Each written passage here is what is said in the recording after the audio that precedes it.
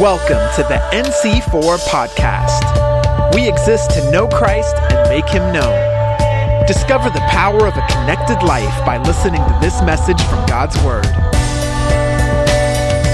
By show of hands, who thinks there will not be food in heaven?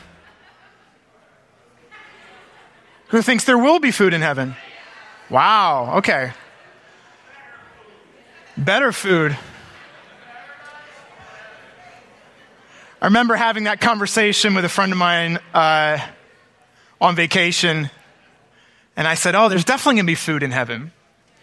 You know, Revelation 21 is the banquet of the Lamb, right? And he said, so you mean to tell me there's going to be chicken wings in heaven? I'm like, well, I don't know, but it has something very tangential to do with what we're going to talk about today.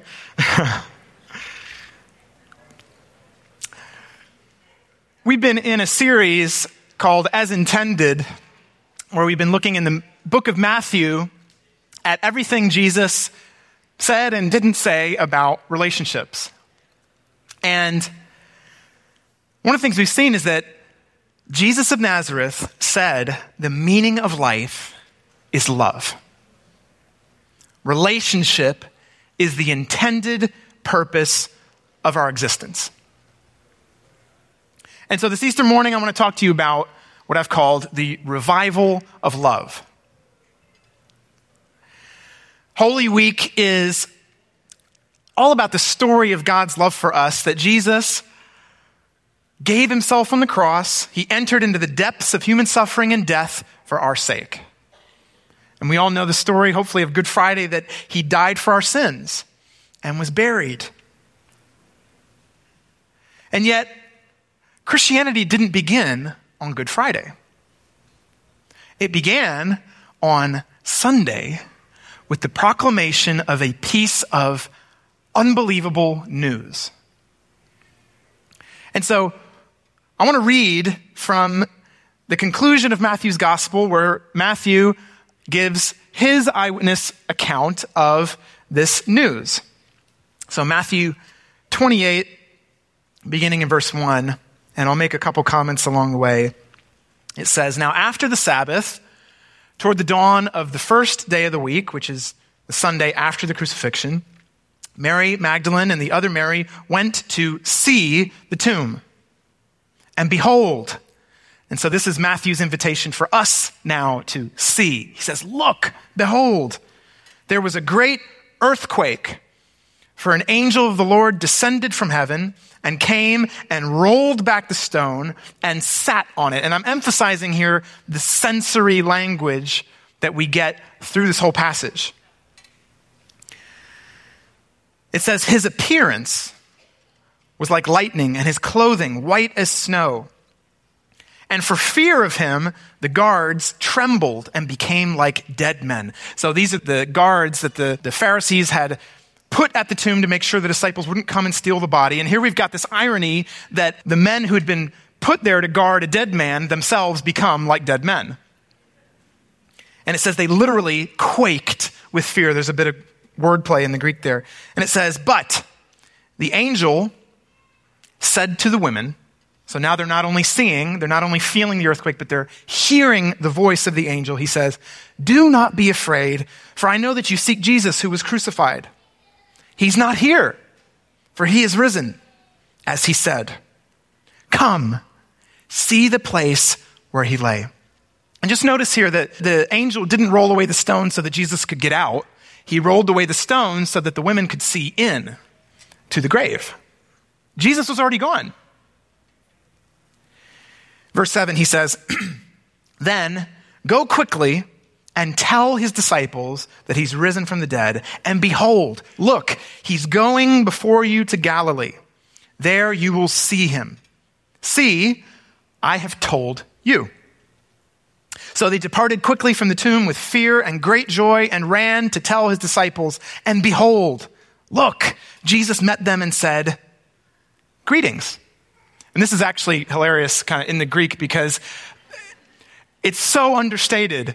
Jesus has just conquered death. He's just reversed the grave. And the first thing he says is, hey, hi. And it says they came and took hold of his feet. They grabbed him and worshiped him. And Matthew is just so strongly over and over again emphasizing all the sensory language, the physicality of all this. All the senses are involved here. This is not a spirit. This is not a hallucination. It's a person with a real physical body. And then verse 10 says, Jesus said to them, "Do not be afraid. Go and tell my brothers to go to Galilee, and there they will see me." So I said earlier, Christianity is basically a piece of news. And it begins right here as these women ran to tell what they'd seen and told the disciples, he is risen. And so immediately we're confronted with three questions. What happened? Why does it matter? And how does it impact our relationships? Because we're talking about relationships. And what we're going to see is that because love himself revived in the flesh, it makes the revival of our bodies secure, and it means our relationships eternally endure. So what happened? Let's look quickly at what happened, because this is key. The Bible says everything hangs on this event.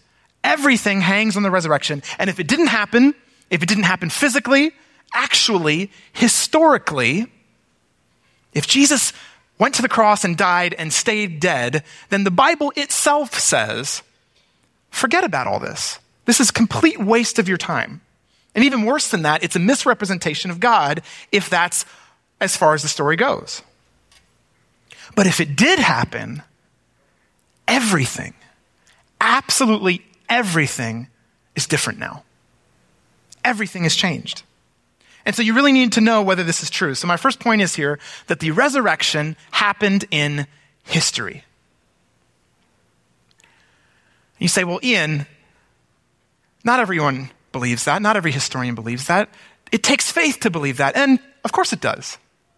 But here's my reply to that is that it actually takes faith to believe in anything in history or anything that describes reality at all. We don't have to get into that. But my point is that just because it requires faith to believe something, it doesn't mean that we can't know it. And so, what do we know? Let's outline what we know.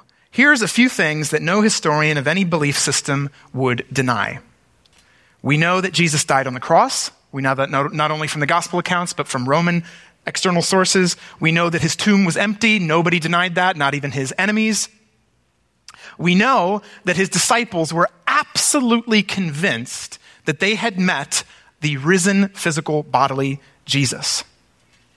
And we also know that this resulted in something called the Christian movement, the church. So we've got these four undeniable facts, and the question is, how do we account for them? There's lots of different theories. I'm not going to stay parked in this morning because I can recommend you books. You can go look this up for yourself.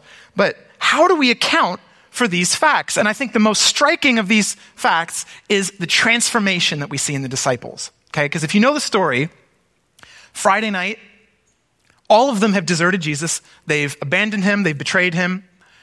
Saturday, we find them locked in a room, scared for their lives, thinking that they're going to come after them and they're going to suffer the same fate as Jesus. So they're hidden away, afraid, mourning, and dejected. Okay? Fast forward to the book of Acts and the New Testament, and the next thing we know, we see the disciples going to the ends of the earth, preaching boldly on the streets, no matter what may happen to them, being willing to die, and many of them, most of them, actually suffering death for this very belief. Specifically, a belief in the fact that Jesus resurrected.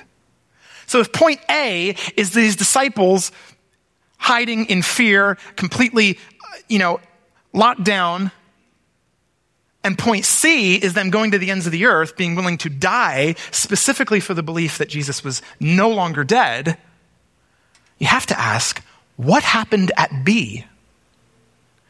what possible explanation could account for that absolute transformation in their attitude and character? And you say, well, Ian, people are willing to die for all sorts of stuff. And it's true.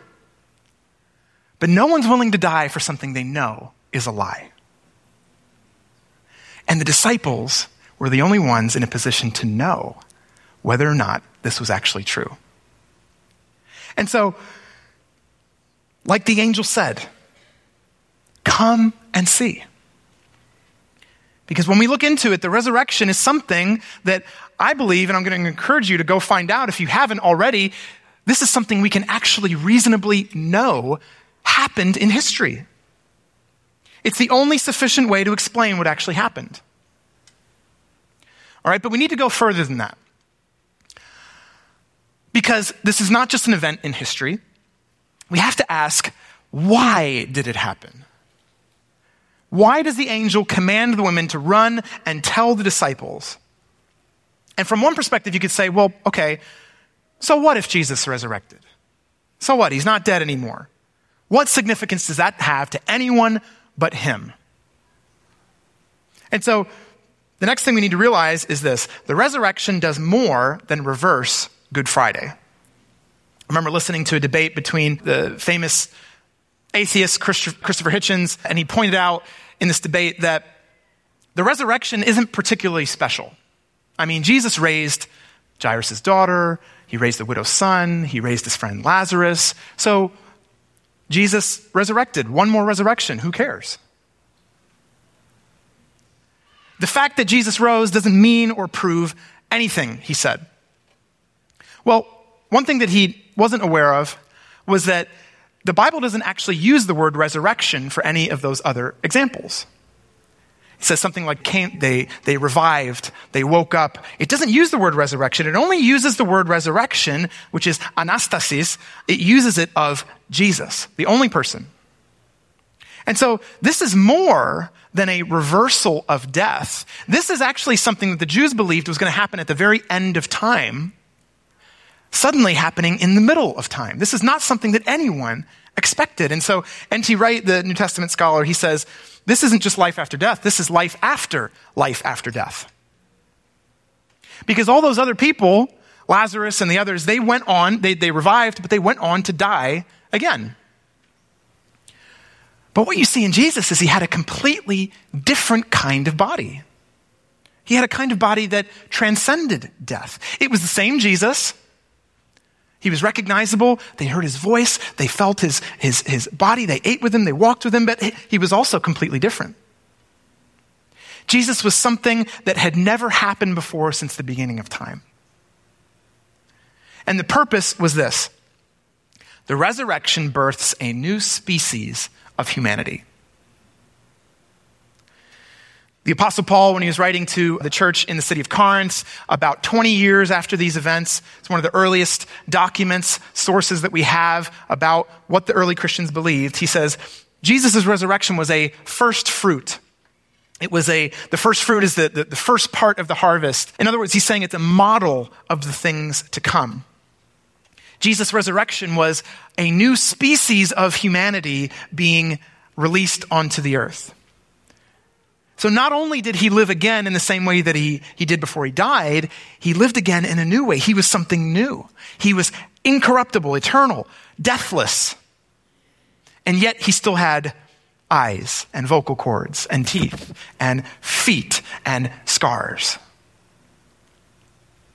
He could walk through walls, or at least doors. He could appear and disappear. And not because he was less real. Jesus was just as real as he'd always been, except he had an added dimension of reality. And I use this example around Christmas, talking about the incarnation, but it also works for this, in that when you think about, an analogy might be, if you think about a cube as compared to a square, a cube contains all the reality of a square, and yet an added dimension, right? So a square has width and height, and a cube has width and height, but it also has depth. And so it contains the lower reality, but it brings it into a higher reality.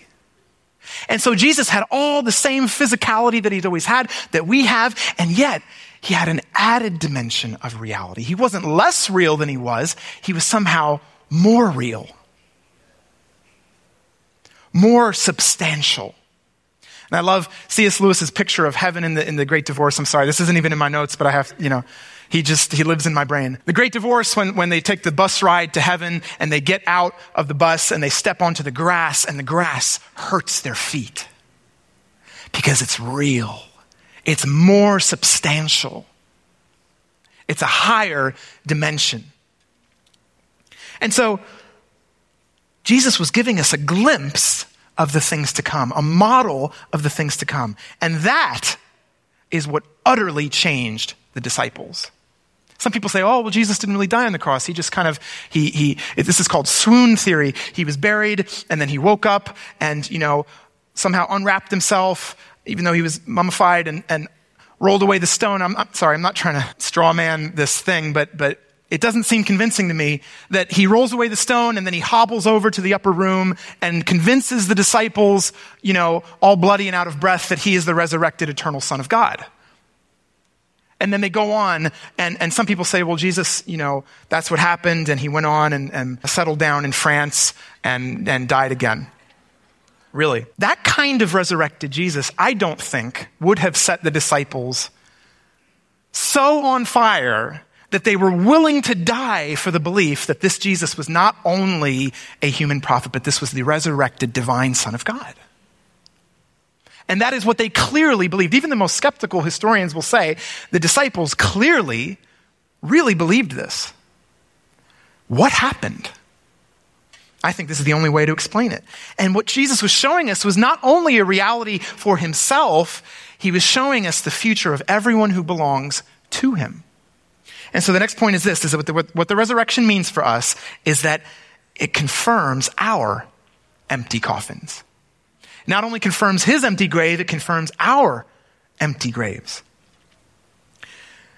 In chapter 15 of 1 Corinthians, the Apostle Paul writes this. Again, this is about 20 years after the events.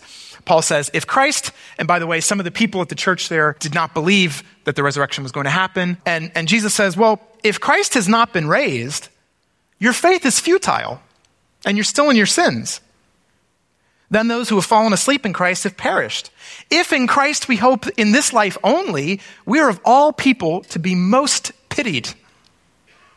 But in fact, Christ has been raised from the dead, the first fruits of those who've fallen asleep. For as by a man came death, by a man came also the resurrection of the dead. For as in Adam all die, so also in Christ shall all be made alive, but each in his own order. Christ the first fruits, then at his coming, those who belong to Christ. And so he's saying that just as we all face death by virtue of being human, Paul's saying that if we belong to Christ, we will also be destined to a resurrection like his. And so he's giving birth to a new branch of humanity that's not only destined to death, but it's destined to a resurrection with a glorified body, a higher dimension of reality. And so, you know what this means? Our next point is the resurrection affirms our physical bodies. Because the resurrection shows us that the future, that life after death is not just a spiritual existence, it's actually a physical existence. It's a material existence. And so yes, I do believe there's food in heaven. I don't know whether we'll need it to survive, but we'll have it to enjoy. I mean, food's one of the best things in life, isn't it? Amen. Well, thinking about a ram or lambs roasting in the Instant Pot. The point is here, the resurrection is showing us that the bodies that we have, the bodies that we possess, they will be reconstituted in the resurrection to live with Jesus forever in a new heaven and new earth. And newsflash, heaven is not our ultimate destination. Revelation 21 says that we dwell with Christ, we reign with him over a new heaven and new earth. And heaven actually descends to earth, and the two overlap. And it's a physical existence. And so this is actually the hope that we see David write in Psalm 16, looking forward to this event. He says, therefore my heart is glad and my whole being rejoices. My flesh also dwells secure. For you will not abandon my soul to the place of the dead, or let your Holy One see corruption. You make known to me the path of life. In your presence there is fullness of joy. At your right hand are pleasures forevermore. I think he's talking about something sensory to be experienced. And so everyone in Christ is going to spend eternity in bodies that can eat, touch, taste, hear, move, experience joy, pleasure. And so what that means is matter, our physicality, is good. Because when Jesus resurrected, he didn't escape his body for something better and higher. He brought the body into the higher and glorified it. And so matter matters. The body matters. It's not an accident. It's not something to transcend. The body has a meaning. It has intent. This is why what we do with our bodies is of massive significance. And sometimes there's a feeling that if we could just get past the needs and physicality of the body, then we would truly be spiritual. And we would be closer to God. We would be closer to our true selves. And many believe that our bodies are not essential to who we really are, that the body is almost like an annoyance. And one day we'll be free from it. If you find your body to be an annoyance, don't worry, it's going to be glorified. But that whole attitude, it's actually an ancient heresy, which means it's not just kind of like an alternate belief. It's a belief that the church has found out when you follow that way, it ultimately leaves you with no gospel at all. It's called Gnosticism. It's this idea of special secret knowledge. And it's alive and well, not just in the world, but in the church. But here's the thing. If God created us in his image, and it says in Genesis, male and female flesh he created, and the Son of God took on that flesh and died in the flesh and resurrected in a glorified flesh and remains, believe it or not, in the flesh right now at the right hand of the Father. It means the flesh means something. It's not a mistake. It's not an add-on. It's somehow central. And we ask, to what? What's the point of a physical body? Why not become like the angels when we die and float around playing harps for all eternity? Why become physical again? And if you think about it, I love this. So Jesus' resurrection, it's the most significant, from the Christian understanding, it is the most significant single event since the creation of the world. He's conquered death. He's given birth to a brand new branch of humanity. He's started this new chapter in the history of the cosmos. And what is the first thing that he does? He goes and greets his friends. He goes and comforts his friend Mary, who's weeping. He goes and forgives his friend Peter, who betrayed him. He goes and assures his friend Thomas, who was doubting. The first thing that Jesus does is he goes and restores relationships. He goes and resurrects relationships. And so this is our last point here, that the resurrection transforms our relationships. And it does it in three ways: new context, new power, and new purpose. So first of all, the resurrection forever changes the context of our relationships. Because if you think about it, without the resurrection, if there's no such thing as a resurrection, what it means is death is our ultimate destiny. It's our final destiny. And even the best, even the most loving, nurturing, caring relationships will ultimately be broken by death. And if that's the context, I find it hard to see why our relationships would really have any significance. If they're these short-lived, if your life is just this tiny blip on the spectrum of all of time and history, how could our relationships be anything more than sentimentality?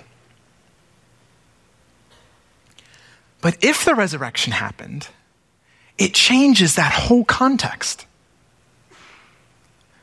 Because Jesus' resurrection happened, it changes everything. It means our bodily resurrection is secure, which therefore means our relationships will endure. If Jesus really defeated death, it means that I think we go through life longing for a love that will never come to an end. And we're constantly disappointed because all the great things, all the great loves, no matter how good they are, they ultimately do come to an end. And yet if the resurrection is true, there is a love that never comes to an end. And not only in Christ, but between us.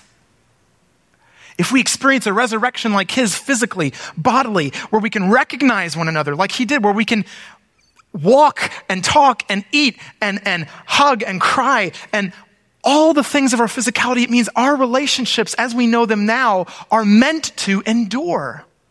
They will endure, and yet they'll be in this higher dimension.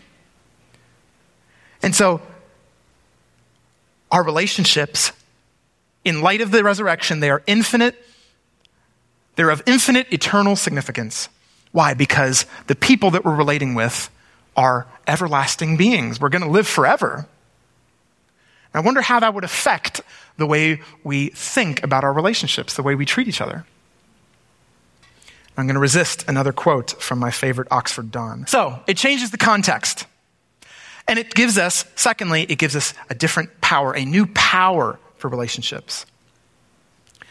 Because it's only the resurrection that actually we've been looking through the book of Matthew and all these dynamics of love that Jesus tells us. Here's the things that actually break down our relationships. Here's the source of the sin and the anger and contempt and lust and manipulation that breaks down our relationships. And he gives us these dynamics of love that actually bring us closer. They restore and they put us in line with what we're intended for. But the only way to actually become that kind of person is in the power of the resurrection.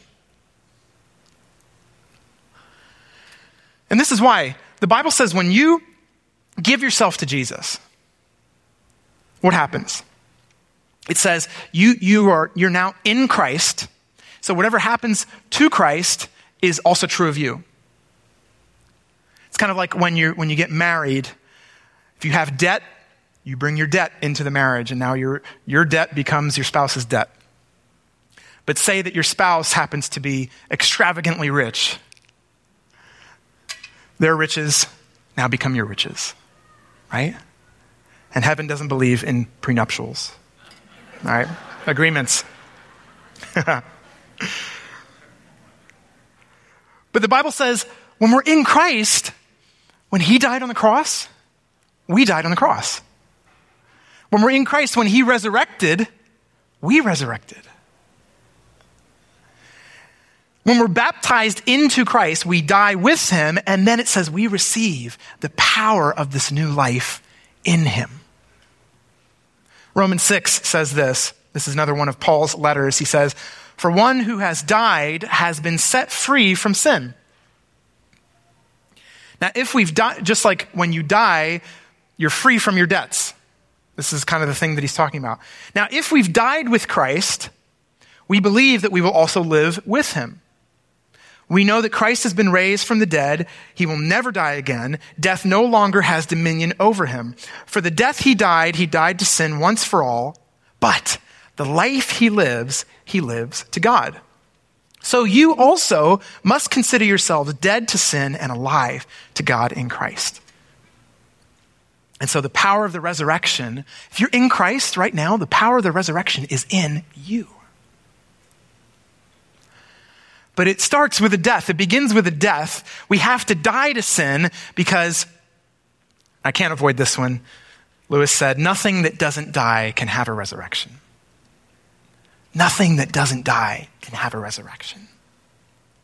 So we have a new context for relationships, we have a new power for relationships, but we also have a new purpose for relationships. Scripture says, I've been talking about those in Christ experiencing a resurrection like his, but actually the Bible says everyone will be resurrected. Everyone will be resurrected. And it says those who are connected to Jesus will be resurrected to an everlasting life. And it says those who choose not to connect themselves to Jesus are resurrected to an everlasting death. And the idea is Jesus is life. He's the source of life. And so if you choose to be disconnected from him, you're headed on a trajectory that only leads to more and more disconnection from life, which is death. And so if that is the destiny of every single living person, it changes our relationships forever. If that's true, then to love people must include this good news that he's risen. It must include, like the angel says, going and telling people that this is true.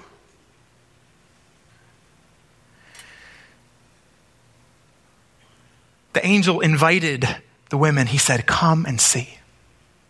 And he begins this pattern that's been repeating ever since of anyone who sees that this is true. He says, come and see. Come and see. Look and see whether or not this is true. And that's my invitation to every single one of us here, everyone who's watching this online or listening to this in future. Look into the grave.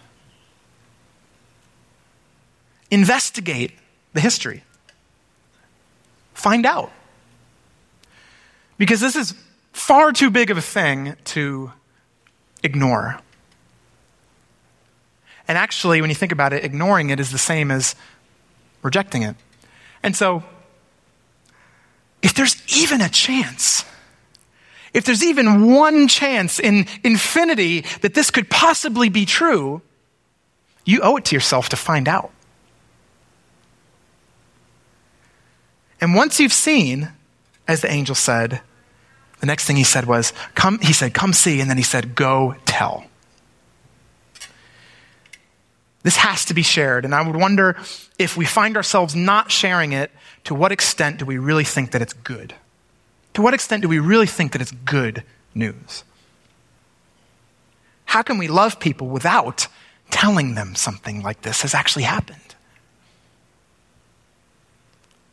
Once we've heard this and seen for ourselves, how can we not go tell the world and say, let's follow him together? And Jesus tells the women, he says, you've seen me. Now tell the others and follow me where I'm going. And that's what they do. And so I want to read you the verses at the very end of Matthew's gospel. Verse 16 to 20, it says, now the 11 disciples went to Galilee to the mountain which Jesus had directed them. And when they saw him, they worshiped him, but some doubted. Isn't that interesting? There's room for your doubt this morning. And Jesus said to them, all authority in heaven and on earth has been given to me. Go, therefore, and make disciples of all nations, baptizing them in the name of the Father and of the Son and of the Holy Spirit, teaching them to observe all that I've commanded you. And behold, look, I'm with you always, even to the end of the age. And so our relationships are about now the purpose of proclaiming this resurrection, demonstrating the power of the resurrection in a new community of love, and teaching others to do the same. Why teach them? Because this is the life that we're actually made for. We're made for this kind of resurrected, glorious life, a love that never comes to an end. And so like the angel said, I've told you. See? I told you. And the question is, what are you going to do about it? What have you done with it? if you've already heard it and accepted this news? Are you in Christ this morning? Have you looked into the tomb? Have you run to tell the others? And have you followed him along with everyone else? Following him where he's going into the world.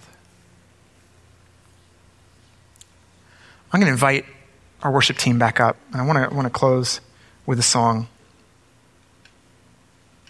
And just give that invitation for anyone who's here. Some of you were dreading coming to church on Easter morning because you thought you were going to get the hard sell. This isn't a hard sell. This is an invitation. This is an invitation to say, if this could really be true, come. Come and see for yourself.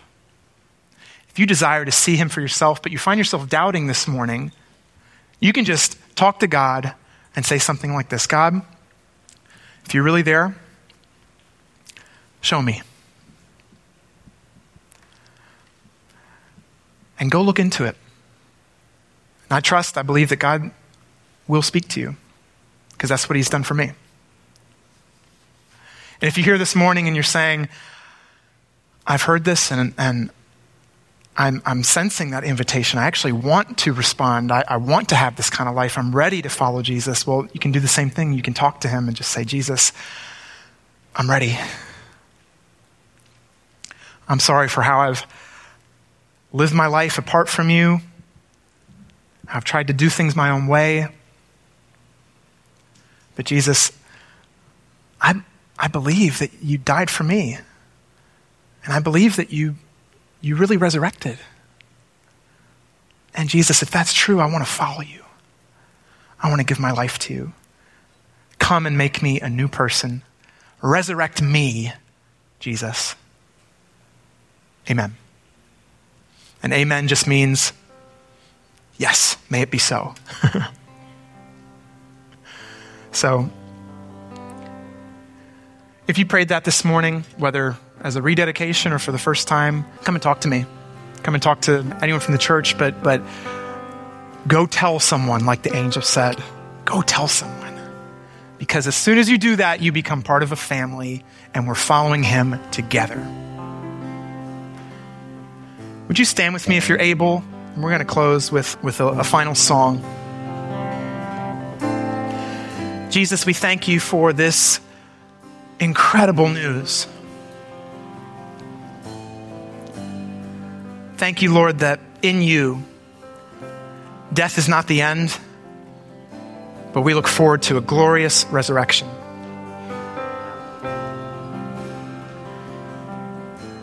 Lord, would we live our lives in light of that resurrection, in light of eternity, that the people that we live among and talk to are everlasting beings with whom we will share eternity in Christ. Lord, would your power fill our hearts and lives, transform us with that resurrection power, and fill us with purpose, Lord, the joy of everything that means, so much, Lord, that we would be driven to tell others and to go into all the world and bring people into that same joy. We ask you this, Lord, in the name of Jesus. Amen.